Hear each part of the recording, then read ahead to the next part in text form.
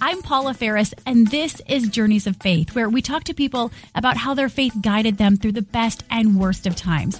My guest, Melissa Joan Hart, she grew up on TV, and in this episode, she tells us how her faith helped along the way. I feel like right now I might be just as anxiety-ridden over certain things as I was when I was an angsty teenager.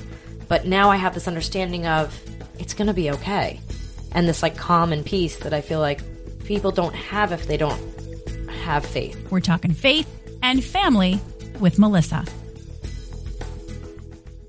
So I'm here with my friend, Melissa Joan Hart. Hi. And it is so good to see you. You too. Full disclosure, we are north of the city, north of New York City. Yes. At an undisclosed location in Connecticut at your home. Yes, at my home. And we were going to do this podcast in the studio, but you contacted me a couple of weeks ago and you're like, I'm kind of freaking out. I have a lot to do in a couple of weeks. I'm a little underwater here. Yeah. So tell us what's going on. You're moving your family. You have 3 little boys, but you're moving to LA for a Netflix project. Yes. So we got back from a huge European vacation that I planned years ago. And then we got back and like a week later, not even a week later, it was presented to me that I could do a new series for Netflix, a comedy.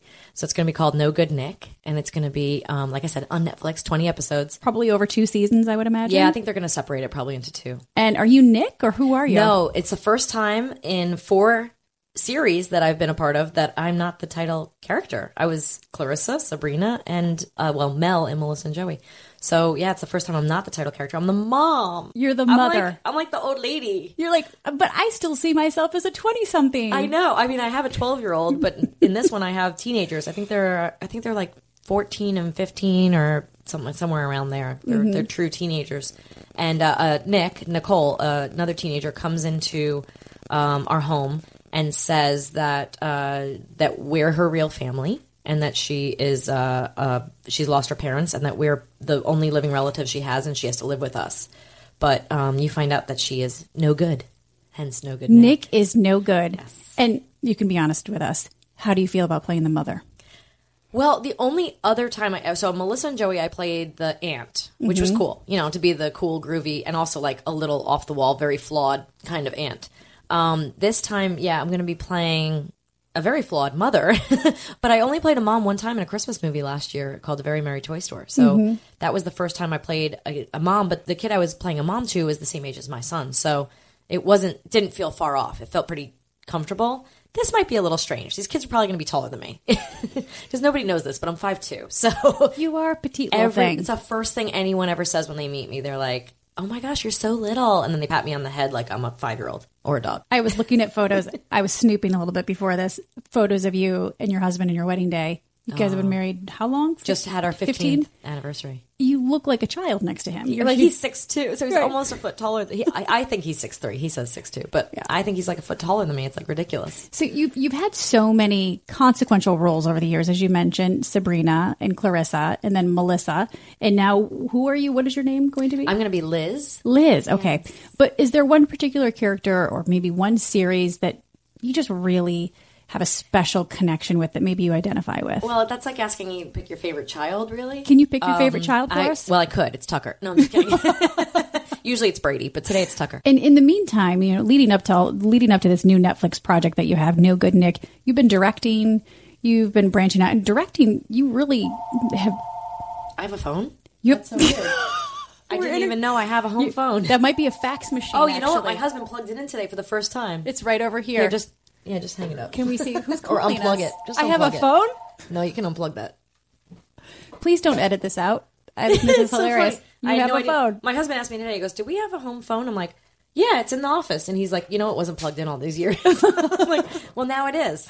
Yep. And you're welcome. Yep. And thank you for that moment. So what were we talking about? Sorry. I don't remember directing. Directing, You've kind of found this undiscovered passion. Well, I've been doing it since Sabrina, and really I've been interested in it since Clarissa. It really stems back to Clarissa, me just studying what the directors did and the crew and how the lighting board works and how the cameras work. And then on Sabrina, my mom being the executive producer gave me the opportunity to actually direct because I was just bossing everybody else around. So I might as well just do it. You're the oldest of I'm the oldest 1,000 children, right? So 1,001. Eight kids. So 7 girls and 1 brother. Poor thing.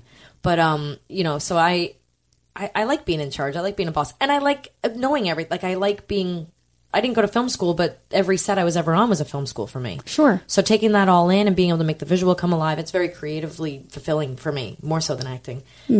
Acting can be fun and loose and you're kind of a piece of the puzzle, but when you're the director, you're creating that puzzle. So sure.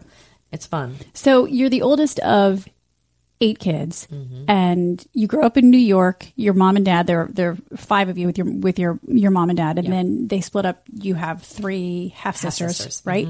So tell me a little bit about your own faith journey, because I know that you identify right now as Presbyterian. Okay, Yeah. but I was raised Catholic. You were raised Catholic. So tell me a little bit about this faith journey that you've been on. Yeah, so the town I grew up in, Long Island, was a very Catholic town. Everybody. There was one Jewish family that I knew of, and everybody was either Irish or Italian. And, it was one of those, if you didn't go to church on Sunday, everyone wondered why on Monday kind of thing. Everyone made their communion in 2nd grade together and confirmation. And, but I was always very curious, and it was always very, I just felt like I didn't really connect in church very much, though. I would try to constantly bring home books, tried to read the Bible by myself, tried to read Revelations when I was a teenager by myself in Orlando. I do not wish that upon anyone. It's no wonder I didn't retain any of it, because I don't understand any of that language back It'll then. scare you more than it'll enlighten you. We just did it in Bible as a teenager study last year, and I was like, it was terrifying. So basically, I just found that while I was always searching, and I always had faith in Jesus as my savior, and that God was out there looking out for us, and always very faithful in prayer. I don't know. I think it was because we always prayed at bedtime and over meals. And I feel like anytime I'm talking to myself out in my daily life, I've always been setting that up as a prayer, So whatever I'm sort of thinking about, I'm always thinking about it going to God and kind of having this open conversation with God. And, I was always trying to learn more about the Bible, but just couldn't figure out how can I learn more? And so once I became a mom and joined a church, my husband was Baptist. He was raised Baptist. And we had to Alabama, right? In Alabama. Okay. So we had to find something together that we would raise our children. So when we moved in together in LA and we were newly married, we searched churches. We went to Lutheran, we went to Methodist, we went everywhere. And we just found this pastor we loved at a Presbyterian church. So we joined the church. We had our first child. Actually, we had him baptized at a Lutheran church near our home. And we didn't realize, we didn't think we were Presbyterian necessarily. We just really connected with this pastor and this church family. And we had a few friends that went there as well, so that helped. And we put our son in Christian preschool, which we thought was very important for him. But then it wasn't until we moved to Connecticut that we realized, when we were searching churches here also, we looked at all the local churches, the Catholics and the Methodists and Lutherans. And then we were like, let's just go to a Presbyterian church a little ways down, not close. And we just really liked that pastor. And we were like, maybe we are just Presbyterian. So we both kind of changed our ways, went...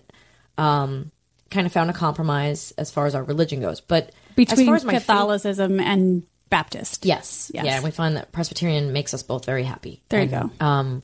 We've loved our pastors, and we've really connected at these churches and found church families.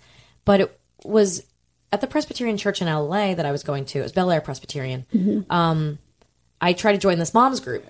And I can't remember what it was. I think it was just called Moms, but it was like MOMS. I don't remember what it stood for. But everybody there knew the Bible so well. And we're sitting in this group, and it wasn't like there And was how long ago was that? This was when my son was maybe 1, so 11 years ago. Okay, your oldest. My oldest, yeah. And I was like, I really wanted to join and understand, but there wasn't really like a booklet to work off of. I feel like, or maybe I just went kind of willy-nilly and didn't really join wholeheartedly. But everyone was quoting Bible passages, and I still to this day can't retain Bible passages. Like I can memorize lines as a job, but I cannot retain them when it's like, memorize this Bible verse for Bible study on Wednesday. And I'm like, wait, what? And I panic. I don't know if it's like... Give me a script, sure, but not the scripture. Yeah, exactly. That's funny. Oh my gosh. That just rolled off my tongue. That was really funny. Thank you. I'm going to remember that. I'm going to use that. Okay, thank you. But so I just I felt like really lost in that group. Everyone there knew the Bible. They'd been raised on the Bible. And I was like, okay, I still don't get it. Like, this is just confusing. And so then when I moved to Connecticut, a friend of mine suggested we go to community Bible study. And that just changed everything. I feel like with my walk with Jesus, I've never had one aha moment. It's been a and my husband and I actually just had this conversation last week that he has the same feeling, that it's just been this growth, this continual growth of getting to know him through getting to know the scripture better and getting to know the Old Testament and the New Testament, the prophecies, and, you know, and really studying it and reading it. And it was also with my marriage that, I started to learn more. My in-laws run Bible studies in the South, and, you know, I mean, not run them, you know, they're core group leaders and whatnot.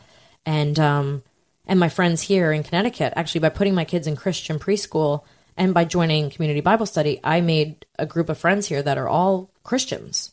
And so that was really helpful to have, you know, people to pray with. And, community. yeah. My neighbor here, she was one of my best friends, and we started going together, and she all of a sudden became a core group leader because she was so touched by it. And now she, you know, when her children bother her, she falls to her knees and prays in front of them so that they quiet down, and then they all have a quiet moment, and then they all discuss it. Like, the prayer brings them all back together. And she listens to Christian music while she cooks now. And you know, so we all kind of have been on a little bit of this journey together here, the women in my kind of neighborhood.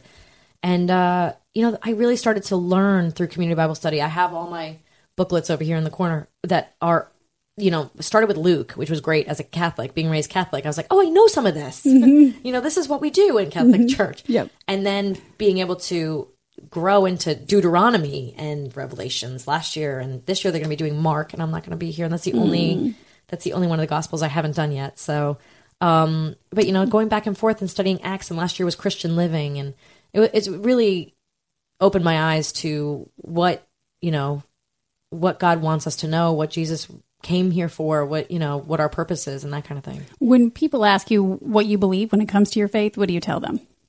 I say that you know, it depends on the person. So, for example, someone asked me that last week that was not sure what he believed. And I just said, the first and foremost, that I'm a Christian, that I believe that Jesus is my savior. I believe in God. I believe in Jesus, as his son. And that I believe that there's two things. There's the golden rule, you know, treat everyone as you want to be treated, you know, be kind to your neighbor. And believing that Jesus is your savior. Those two things basically unlock the doors of heaven. And, you know, and that's sort of the bullet points I'll give someone that just wants to know sort of where I stand, you know? Yeah. And of course, you know, if you're living this Christian life, you're going to be impervious to any sort of negativity, right? It's just easy, correct? Yeah. I mean, the thing is, like, when I'm in, no, it's not easy, but when you're in, like, so just doing things like what just came to mind when you said that was when I'm in my house and I'm afraid, if I'm by myself or my husband's asleep before me, and I get afraid, I'm walking the halls and you just get that creepy feeling, like goosebumps up your back, like something's not right. I just say out loud, you know, this is a Jesus home. Satan's not welcome here. Get out. This is a home for Jesus. We only say the word of Jesus in this house, right? And that immediately, you feel that darkness go away. You know, that I think one of the great things that I learned was that darkness is just the absence of light. And, you know, that's what, without Jesus, you just have this darkness. And then Jesus is the light that brings, you know, and so not having Jesus in your life just leaves this void. Yeah. And it can be that simple sometimes. But of course, it's a lot more complicated once you start getting into things like Deuteronomy. It just seems, yeah, I know, and Revelation, which you just finished, but it just seems like you are so much more secure in your faith journey now than even you were even a couple of years ago. You've grown exponentially the last couple of years. Yeah, and but you know, it's funny though, because it waxes and wanes, I think, too, where I feel like when I was doing God's Not Dead, I did the movie God's Not Dead 2, which, by the way, is in a box set right now. I was supposed to tell you that. Little plug. Yeah, you can I'm getting you a copy. Thank you. But yeah, it's the box set of the 3 God's Not Dead. I promise not to make any copies for my parents or my siblings. I'll give you 2. I'll give you 3. But yeah, so when I was doing that movie, that was like a real test. And at first, I knew taking that project, I'd already had to pray so hard about it. I already had resistance from inside my family about doing it. Why? Because they didn't want me leaving my family behind. It was just a moment when I had promised I'd be home. I think I had just finished a season, or maybe wrapped completely on Melissa and Joey. I can't remember what year it was. Do you have to forsake your family in order to do God's work? Yeah. But the thing is, to them, I think it wasn't God's work. It was a movie. So you just broke your promise to your family to be home, and now you're going to leave them. And so Mark and I kind of got into it a little bit because he wanted to go take the kids and visit his family, but I was going to Arkansas for a month, and he wouldn't come with me. And so it became a little bit, there was like a little bit of this interior, like the struggle that came from more inside of our lives than I thought it would be. I thought it would be more outside. I thought it would be more social media after I make the movie and people attacking it with reviews and that kind of thing. I didn't think that the turmoil would kind of come from inside my family.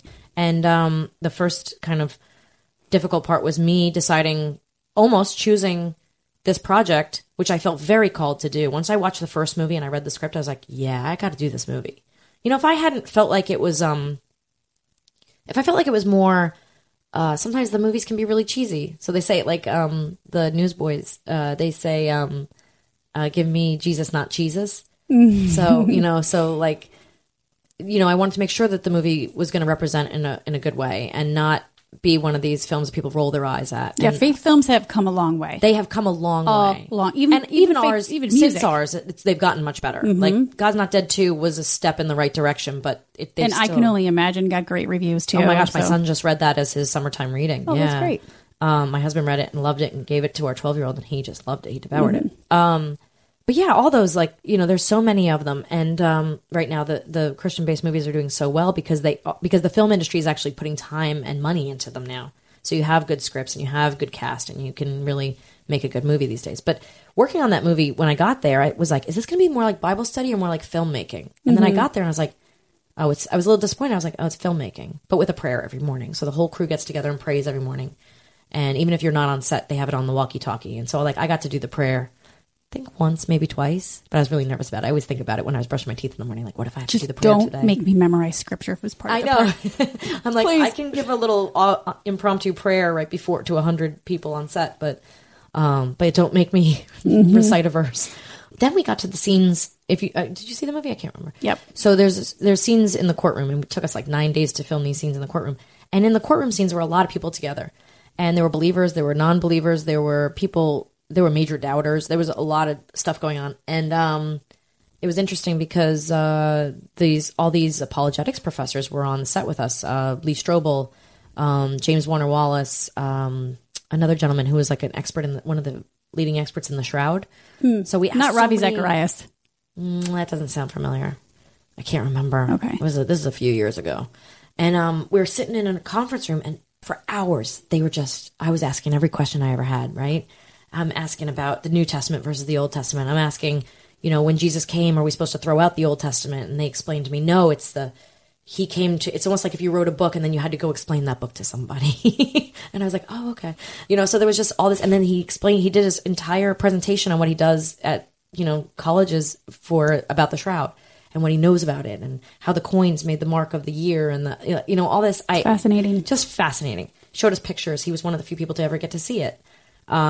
So it was really an eye-opening experience, and it changed my view for a while. And for a while, I was just unfailing faith and devotion and constantly in prayer. And, you know, I just felt very moved by it. But then doubts started to sneak back in, you know, and that's Doubting what you believe. Doubting what I believe and asking all the very human questions that I think everyone kind of does, but it's hard to admit. But I think that's totally normal to question your faith. That's how you actually grow. Yeah. What are some of the things that you get hung up on? Oh gosh. It feels so blasphemous to say some of it, like, honestly, but there's, you know, the play Doubt. Remember there was the movie they made years ago that was, there's a thing in the beginning of it. There's like a prologue at the beginning of the play. I can't remember what it says, but it talks about basically what you said about how doubt is what leads. Without doubt, we don't explore, and without doubt, we don't. And so I try to lean on that, and I try to lean on my faith. And when I have these questions, like, you know, was Jesus just a really cool dude, or was he the Son of God? You know, when I have these big questions, and then my 10-year-old is starting to ask these questions, and you know, what happens when we die? Do we actually go to heaven? Why would God care about my little life when he has this whole world and this whole universe and whatever else is going on in the universe that we don't know about? Why would he care about my little soul? But then I kind of close my eyes and go to my gut feeling and kind of tap into, I guess, the Holy Spirit, really, and let him speak to me. You feel that warmth and you feel that change, and you all of a sudden I can just go on blind faith most of the time. I can just let it go and go, yes, of course I believe. You know, I watch babies be baptized at church. Like last Sunday, a baby was baptized at church, and I cry, I well up. And Christmas music starts, and it just brings out this emotion in me. The doxology makes me cry every week. And there's a scene in God's Not Dead 2 where I just fell to pieces when they're singing How Great Thou Art. The kids are at the door and they start singing to me, and I just lost it. Those were legit tears. Those were legit. Like, I turned to oh goodness, what's his wonderful name? Who played my grandfather? Your grandfather. It's like blasphemous for me not to say, not to know his name. Pat Boone. And I turned to him and just like needed him to hold me because I was like quaking with tears. But like, you know, that stuff just moves you, and there's a reason for it. I think, you know, it's it just taps into that primal, like that spiritual element inside all of us. We'll be back in a little bit. When the rubber meets the road and when you go through these really dark times, I think that's when you find out what your faith is made of, if it's made of anything. It's true. I know that it's held my marriage together, and it's really healed me after painful miscarriages and, you know, just going through life's ups and downs. But I find that I find out more about my faith and who I am when I'm going through those valleys and those low points. Yeah. So for you, when was there a moment that, like, maybe one of your lowest moments when you really had to rely on your faith? Maybe you questioned your faith, and how did you get back to your faith?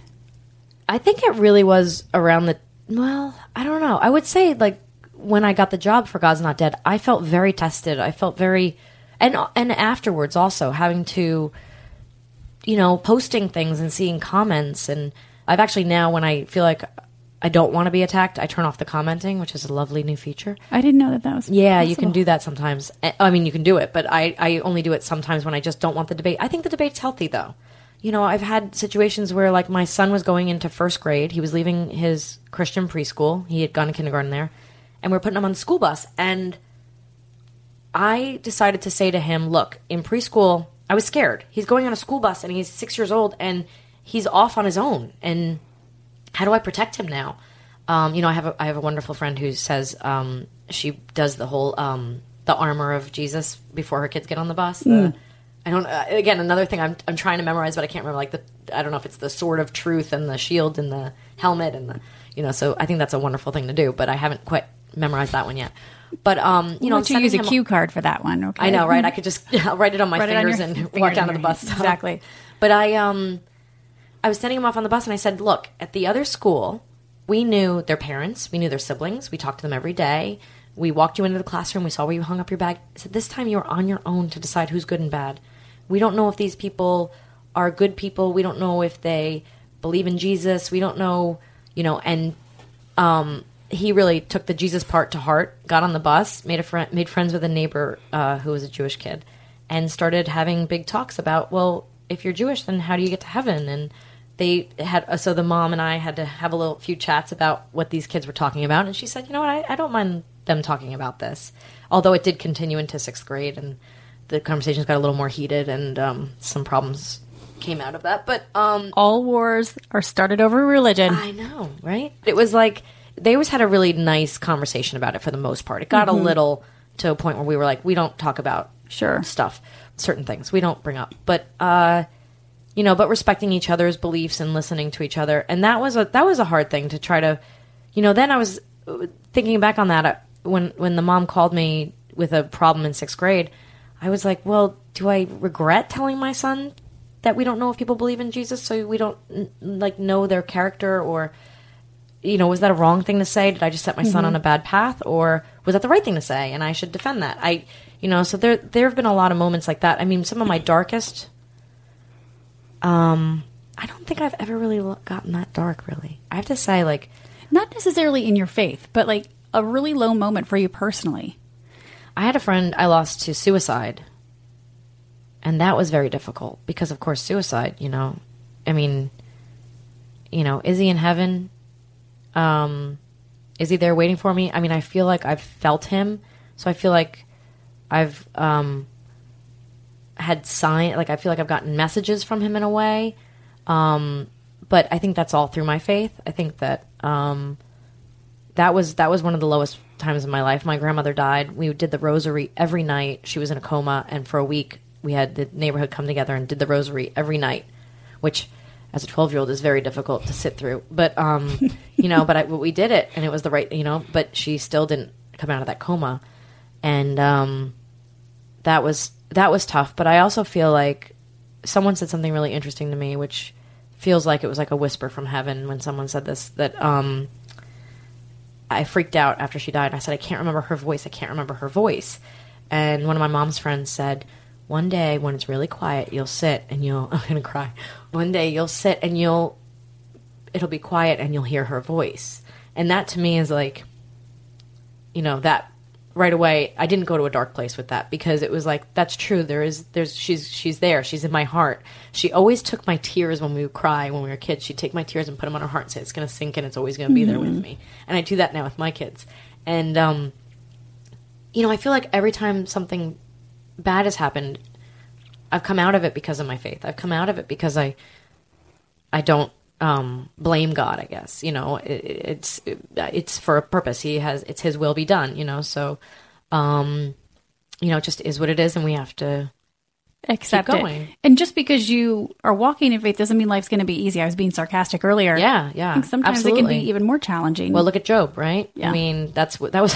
You mean Job? Yeah, Job. That guy. Job. That guy. He lost everything. Yeah, I mean, and that was like that's the second book we learned in Bible study. So I think that was, I don't remember if Deuteronomy or Job came first, but that was a tough book to get through. I actually want to go back through that one, because that is a very, it's a message that, we have to hold true and no matter what comes our way. Mm-hmm.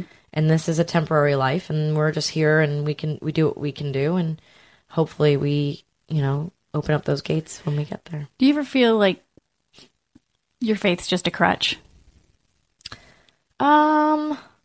Sometimes maybe, but that's what some of my doubt is about, I think, is about whether or not I use it because it makes me feel better, or is it really the Holy Spirit coming through me, or is it, but it's not an animal instinct. That's the thing. I always try to divide what we know about animals and kind of our animal part of our human life versus our spiritual souls. Sure. So I think that that's where it's different, is that there's certain feelings that we get that I don't think a dog or a dolphin get. I feel like there's something there that, and there's just so much there. Everyone I talk to that knows about the Bible, that really knows, James Warner Wallace, that man brought me to a place where I have never, I had no doubt in my mind that man was right when I read his book, Cold Case Christianity. And I made my Bible study group read it, and then I didn't make them, they wanted to. And then he actually Skyped into my TV and talked to all of us for probably 2 hours. That's awesome. And answered all our questions. And even at the very beginning of his book, it talks about the universe and how this universe could not be created. And the science that tries to disprove Jesus and God actually does prove it. Like the way our bodies work, the way the universe works, the way, even with the Big Bang, it's something created that. That doesn't come out of nothing. And I believe the Big Bang Theory, and you'll have to check me on this, was devised by Belgian priests. And I don't think that they were disputing that where we came from. It was just the literal interpretation of how it got created. Yes. I feel like everything that I see, I've been talking a lot about gravity recently because my sister's dating a man in France who is studying basically the theories of gravity, because there's just not enough we know about gravity. And I was explaining that to my kids, and I'm like, there is just the right amount of gravity in this world to keep us to the earth so we don't fly off, but not so much that we crush, that we get stuck to the ground, that we can't move. Is that just chance? Is that happenstance? Yeah, what is that? Like that we can jump and fly in airplanes and, run and even walk, and we're not stuck to the ground, but we're not floating away. Like it is just the right amount of gravity. How does that happen? That's not just science. That can't just be science. Mm-hmm. Yeah. Are you concerned at all? So you're in a good place right now with your faith and this community Bible study, right? Yeah. But you're moving away from your entire support system. Yeah. Is But there a concern about not having that accountability around? A little bit. Iron sharpens iron, no matter what you believe. Yeah.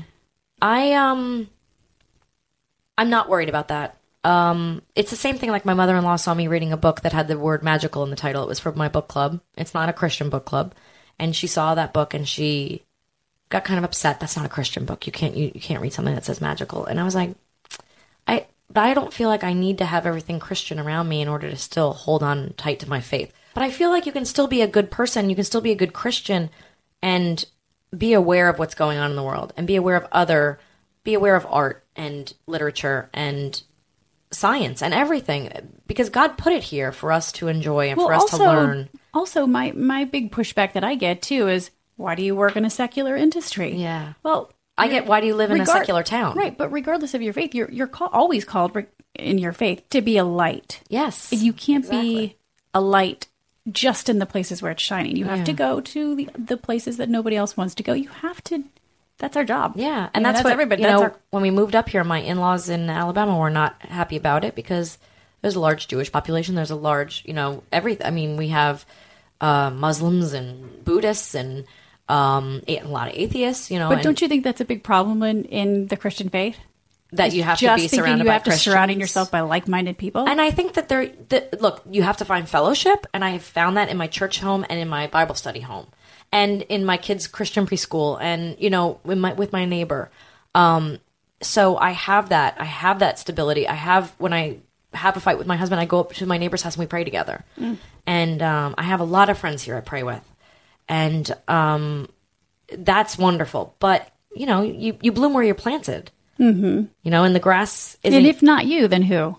Yeah, especially exactly. in your line of work. Well, actually, I showed you before. I don't use Saran wrap. I use these canvas covers, and one of them says the grass isn't greener on the other side. The grass is greener where you water it, and I think that's so true. And actually, to answer your question originally about moving out there in LA, I do have some fellowship, some Christian friends, my old church out there, but.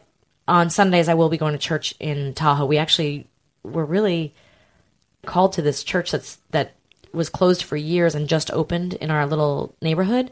And we went there and we found that everyone we know in town, like the sheriff, people we don't know very well, the sommelier from our favorite restaurant, and the sheriff that we talk to sometimes at the parade on 4th of July, they all go to this one church. And we walked in that church, and it was like generations of families of people we kind of know. And I started crying in that service, and I was like, this is our new church home if we ever come out here. And now here we are going out there. And so God kind of laid that path before we even knew. The groundwork was kind of laid. Yeah. So I don't know if you've ever thought about this particular question, but where do you think you'd be without your faith? Oh, you're right. I have never thought about that. I don't even know if I have a good answer for it. So yeah, I don't know. I mean, I would assume I'd be really lost, because I feel like and especially as I've gotten older, and especially as I've studied more of the Bible, I don't take everything so seriously as I used to. It's not life or death. There's a reason. God has a reason for everything. And without my grandmother passing away when I was 12 years old, and without my friend dying at 32, and without some of the struggles that I've gone through in my life, I wouldn't be the person I am today, and I wouldn't have learned the lessons that I learned. And I feel like those things would have been so much more difficult to handle. I feel like right now I might be just as anxiety-ridden over certain things as I was when I was an angsty teenager. But now I have this understanding of, it's going to be okay. And this like calm and peace that I feel like people don't have if they don't have faith. Mm-hmm. Maybe, I think that's the only way I can describe it is, I don't know if that's aging or I don't know if that's faith, but it certainly feels like faith. I think it's a combination of both. I don't think it's mutually exclusive. There's that verse. It's a wisdom of... Yeah. But in this world you will have trouble, but take heart, I've overcome the world. So there's never a promise that we're going to live in error-free or a peaceful, blissful life. You're going to have trouble. Yeah. Take heart and have peace, because it's all taken care of. So if there's one word to describe your faith, what would it be? Oh my gosh, faith is the word. Like Faith. That's the word I always go to, is just faith. And you know, I think about Miracle on 34th Street. What does she say? Faith is believing in something when common sense tells you not to. Mm-hmm. And you know, I go to that, and I know there's verses for that too, not just movies, but you know, I think I love that you quote movie lines more than I quote the scripture when it comes to. I think I learned from seeing it as opposed to like more visually than like seeing words written down. I like to hear things, so it's probably that. Yeah. But I always, everything is like even in Bible study, I am constantly quoting movies. I'll be like, oh, that's like an episode of, or TV shows. I'll be like, that's an episode of Friends when they say, you know. But I constantly refer to things even as silly as like, well, that's like why I don't honk my horn at people in a car, because I'm afraid that that's going to set off a bad effect. But it's funny how I use these things in Bible study. Wait, you never honk your horn at people? I don't like to honk my horn at people. I feel like, what if that person in front of me just had a fight with his wife, You're late much for work, more compassionate than the rest of us. But I'm so afraid that me honking my horn at that person is going to make them go home and beat their child, or speed down the street and run over a cat, or, you know, like set off some sort of a butterfly effect, really. Yeah, set off an unfortunate series of events. Yeah. But yeah, I think probably to answer your question, the one word to describe faith is just love. You feel that with love, you feel warmth, you feel safe, you feel happy, you feel, you know, it's that rush of serotonin. That's what I think God wants us to feel, is loved. Mm-hmm. Is there one last question for you? Is there a particular person whose faith really just inspires you? My husband's reads the Bible. When you arrived, he was reading the Bible. He didn't have a chance to this morning because he woke up kind of late, and I wanted to make breakfast for the kids, so he didn't get his chance to sit with his cup of coffee and read his Bible. He reads every morning for the last 2 years. He had already read the Bible 3 times through before we met, and to my knowledge, for the last 2 years he's been reading every day, and he's been going through, I think it's Jeremiah's study book, and talks to his family about it, and the way we talk with his family educates me more on it. And I love talking to him about it. I can ask him anything about the Bible, and he knows. And your boys also see their dad doing this. Yes, absolutely. And my son Mason, I have to say, I had a really proud parent win recently when he just started tackle football, and it was going to be practice on Wednesday nights. And he just started last year, because he started middle school last year. He just started Impact, which is our youth group at our church. And he was one of the only boys. There were only maybe 5 or 6 kids going, as far as I know. And he decided he was going to bring his best friend. And then he was going to bring his other best friend. And then he was going to bring the neighbor boy. That's and then he was going to bring this other friend. We ended up having so many kids by the end of the school year that he wanted to bring, that wanted to go to Impact with him, that we had to drive 2 cars, because our giant XL Denali Yukon wouldn't fit everybody. So we'd have to drive 2 cars there and back. And, you know, and a lot of the parents were like, well, he can go as long as someone else drives, kind of thing. But, you know, it was really, my son was, you know, kind of bringing everybody to Christ, which was really nice. Like a little evangelist. Yeah, he is. And actually, I'm pretty proud of the fact that I got to bring 2 new friends to Bible study last year, which was really fun. Mm-hmm. And they're sticking it out, and they're loving it. So it really called to them. But Mason, when I told him that he was going to have tackle football and he wasn't going to be able to do Impact this year, or he would have to decide, really, the look on his face, I thought he'd be like, oh, well, too bad. You know, tackle football is what I've been waiting my whole life to play. And he was just like, his face was so perplexed, and I was so proud of that moment that he was like, because I think my younger self would never be like, yeah, church over dance or any, you know, whatever I was passionate about, which was only dance. You know, I think he was like, yeah, can I do both? Can I leave early from football and go late to Impact? Or, you know, and then we heard that football games might be on Sunday, which I'm so devastated to hear, because we were like, sorry, you're not playing in those games. You know, I mean, maybe we can go to a church that has a later service, but we're going to church on Sunday, and that's what we do. And my kids don't argue with it. When I was a kid, I remember pretending to sleep late on Sunday because I was like, I don't want to go to church. Oh, yeah, it was a drag. They're like up, ready, brush their hair. Okay, here we go. Let's go to church. You're doing something right. You're doing something right. I'm like, I can't even believe that they are, but we've just made it a habit. We go to church on Sunday, and it's not an argument. There's not a question. Let's just go. Mm-hmm. And then afterwards we'll have a lovely brunch with some friends. And, we were lucky enough to bring a family with us to church last year. So we've really been like rallying a group of Christians around us. That has been wonderful. And supporting and you. it just feels, like I said, you feel loved, and you feel like you're sharing that love, and you're getting that, that inner warmth that only comes from the Holy Spirit, It's been such a pleasure to talk to you. Thank you. And You we're too. so excited to see you in your next Netflix project. Show. Yeah, and go get the God's Not Dead box set. This has been so great. Thanks Thank for inviting you. us to your beautiful Thanks home. for coming. Welcome. And maybe you should answer the phone now. Oh, yeah. Whoever I was know. trying to reach you, you can call them back It's now. a home phone. Those are not important. That's the number I put down when I don't want to be able to be called. This is our final episode of the season. I want to thank you so much for your support, for subscribing, and just for listening to the first season of Journeys of Faith. We're going to be back a little bit later this year. And in the meantime, if there's anyone that you want to hear on season 2, make sure you let me know. You can leave a comment or tweet your suggestion with the hashtag Journeys of Faith. You can tweet me directly. Thanks again to the team at ABC Radio, Susie Liu, Lewis Millman, Mike Dubusky, Josh Cohan, Andrew Kalb, and Steve Jones. I'm Paula Ferris, and I'll talk to you soon. Thanks again for your support.